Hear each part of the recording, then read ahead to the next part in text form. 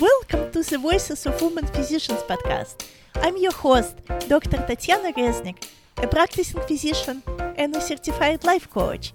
You will hear about inspirational journeys and practical tips from amazing women physician experts, as well as effective coaching tools and steps to joyful success. This is the second episode of our interview with Dr. Michele Cho-Dorado. Welcome, everyone. Now we will speak about utilization management. And last week's episode was about publishing a picture book for children. So please listen. Welcome. Hi, thanks again for having me. Please tell us briefly a little bit about yourself in case if any listeners who are listening to us today did not hear previous episode. Sure. Yeah, so I'm a pediatric gastroenterologist by training, and I had kind of mentioned the last episode that I was following this narrow path to medicine and med school and training, and it's a long road and it's a very narrow path. And so I never really looked outside of medicine. I was about 8 years into practice when I made some major changes in my life, one of them being transitioning out of practice from being an attending pediatric gastroenterologist to a medical director at a utilization management company. So that was a big shift. And that's basically the journey leading up to it, I would say.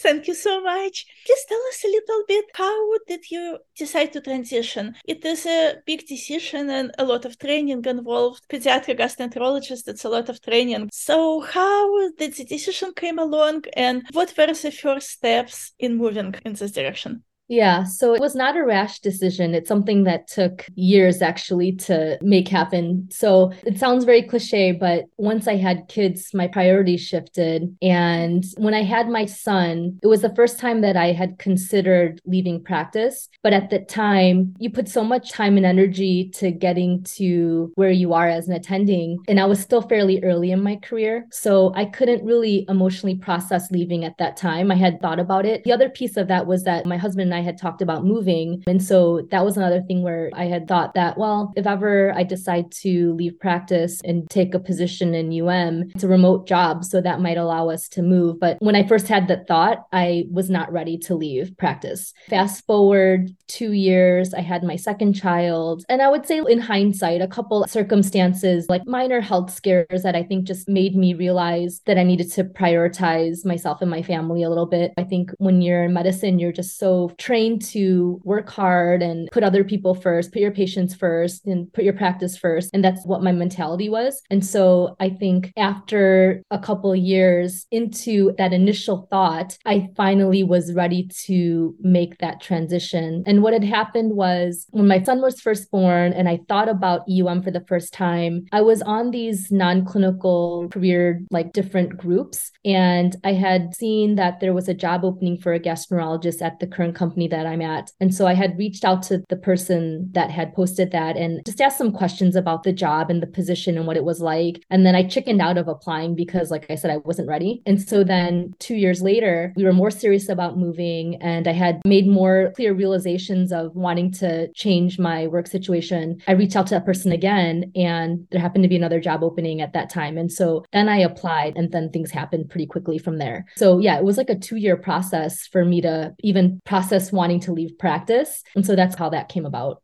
I see. And how people normally found the first job in UM?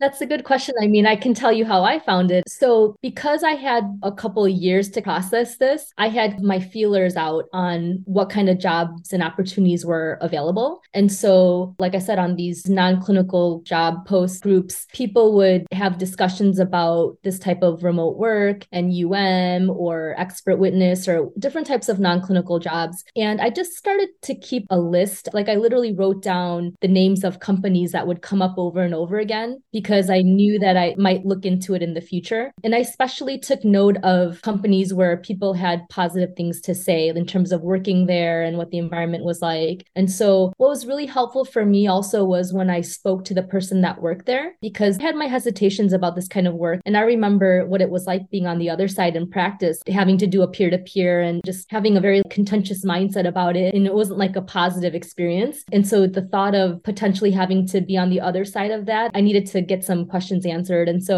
one of the first questions I asked was if there was any incentive to deny, because I think that's a common misconception, and there absolutely is not. And so that was really important for me. Just like ethically, I wouldn't have been able to take a position where that's the case. And so just kind of asked like what a typical day was like and the kind of work that they were doing and what the culture of the workplace is and things like that. And so I think over time, it allowed me to mentally prepare. I see. Thank you for answering it. And how people prepare for such jobs? Is there any special certification or some sort of training or something else required for people to be able to get hired, to be more attractive as a candidate for being hired? I can tell you what the requirements are. So this is pretty general across the board. I would say is you have to have at least one active state license. You need to be board certified, and you need at least 5 years of clinical experience in practice post-training. And so that's pretty general across the board for most type of positions. There's opportunities for different specialties, subspecialties, at least in our company, the needs for that cycle in terms of when there's needs for one specialty versus another. In terms of preparing for it, I personally didn't really prepare anything for it, but I know that some people will do some part review for practice just to get a sense if they think that they might or might not like it. There's that SEEK conference that I've heard, which is like a non-clinical careers conference that some people go there and talk to people there and get other people's experience or make connections that way. So that's an option as well. But yeah, I mean, in terms of preparation, I personally didn't do anything, so I don't know that I am the right person to ask about that. So they don't require any specific like certificate? No, I mean, if you are going to take a position like this, at least where I am, you get all the training that you need when you start. And so I don't know if there's other companies where you need some sort of certification. I've not heard of that. I see. And what is the schedule and lifestyle looks like? Since it's a remote position, how it looks like? Yeah, so it's 100% remote, and the schedule is pretty flexible. I would say it was one of the biggest draws for me in terms of leaving practice too, with the little kids and just trying to balance work and family life and things like that. So it's a pretty regular schedule. It's a mix of doing some written case reviews on the computer as well as doing some peer-to-peers. I'm involved in some committees as well. So we have meetings throughout the day, and I'm involved in orientation and training for new gastroenterology medical directors that are coming on. And so it's a mix of different things, and it's actually been very good. I love it. It's freed up a lot of time and mental energy as well. I think that's the one part I didn't realize when I left practice was how much more mental energy I would have. And that's allowed me to do stuff like work on the book and build on my platform and things like that. So that's been a huge blessing. And of course, being able to be around for my kids more and with their school activities and things like that.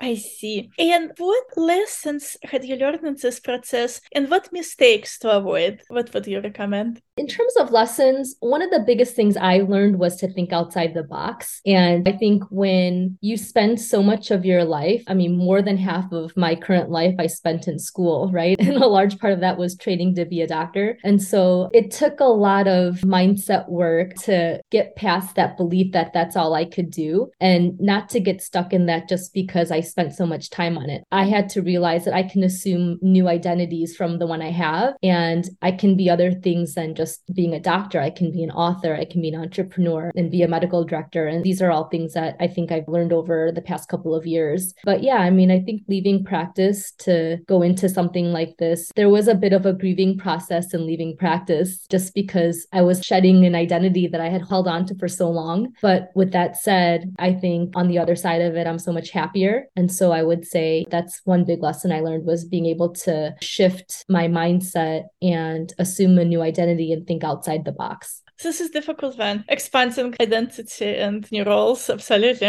Anything else you would like to add about jobs in that would be helpful for physicians who are considering this role? I mean, I would just say if that's something that people are interested in, to look around and see what companies are offering those types of roles. If you can make a connection with people in the company or people that are doing that type of work, that was really helpful for me, just to be able to ask some questions and get an inside look on what a typical day is like and what that company's culture is like, because that makes a big difference. And then I think remote work, especially since the pandemic, has just been very competitive. And so I would say to be persistent too. It seems like a lot of people are looking for remote type of work more recently. And so I think you just have to make connections and keep trying. Connections are important, yes. And resume instead of CV, like different format, probably. I don't remember that I made any different type of CV. I mean, it's not like an academic CV where you're listing all your publications and things like that. More concise. Yeah. It is very helpful. And now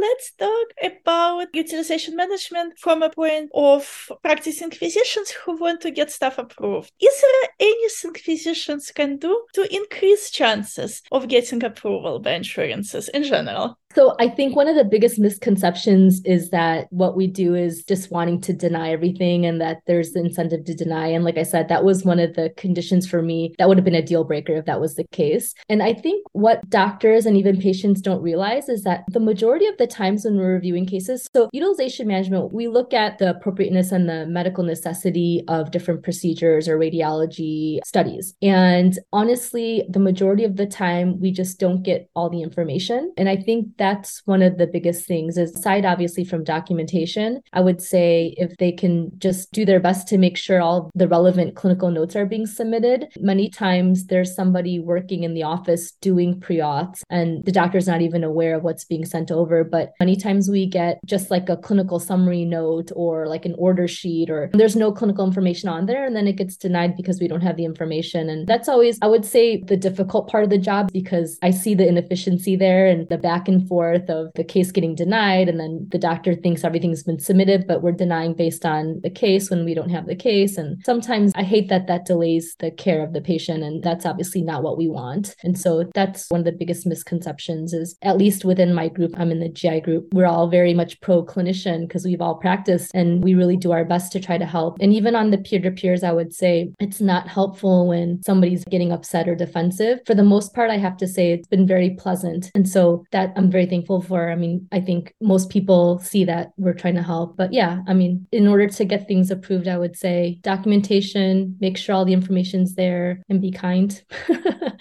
Be kind is always good, right? And what 3 tips for physicians considering transition to would you recommend? Any additional tips? I mean, I think I mentioned the ones before, and it would just really be look into the different opportunities across the board with different companies. And even like in LinkedIn, I think that's a resource that a lot of people use to find people within certain companies too. So if you can make a connection that way, again, being persistent and looking into those things. So on LinkedIn, would you just found someone in this company and just message them like, hi, I'm interested? I mean, it doesn't hurt. The worst I can say is no. It's perfect. And for our listeners who would like to connect with you, what's the best way to connect? Yeah, so I mentioned on the previous one, that was more related to the book, but that's where my contact information is on the website, which is www.brightfuturesedg.com. And then my email is on there as well. So it's info@brightfuturesedg.com. I'm also on LinkedIn as well, so you can find me there. Wonderful. Thank you so much for coming here today and for sharing all the helpful tips and sharing your journey. Thank you for listening to my podcast. If you enjoyed it or found it helpful, please subscribe, leave a 5-star review, and share it with a friend. Have any topics you'd like covered?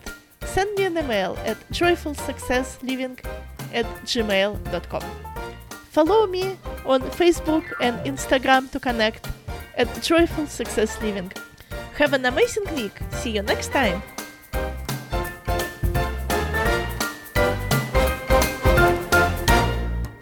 The Voices of Women Physicians podcast is for entertainment purposes only and does not provide any medical, financial, tax, legal, or psychological services or advice. You are responsible for your own well-being, decisions, and results. Dr. Resnick is a practicing physician, but Voices of Women Physicians podcast is not reflective of the opinion of her employer. You should always contact a professional if you have any specific questions about your unique situation.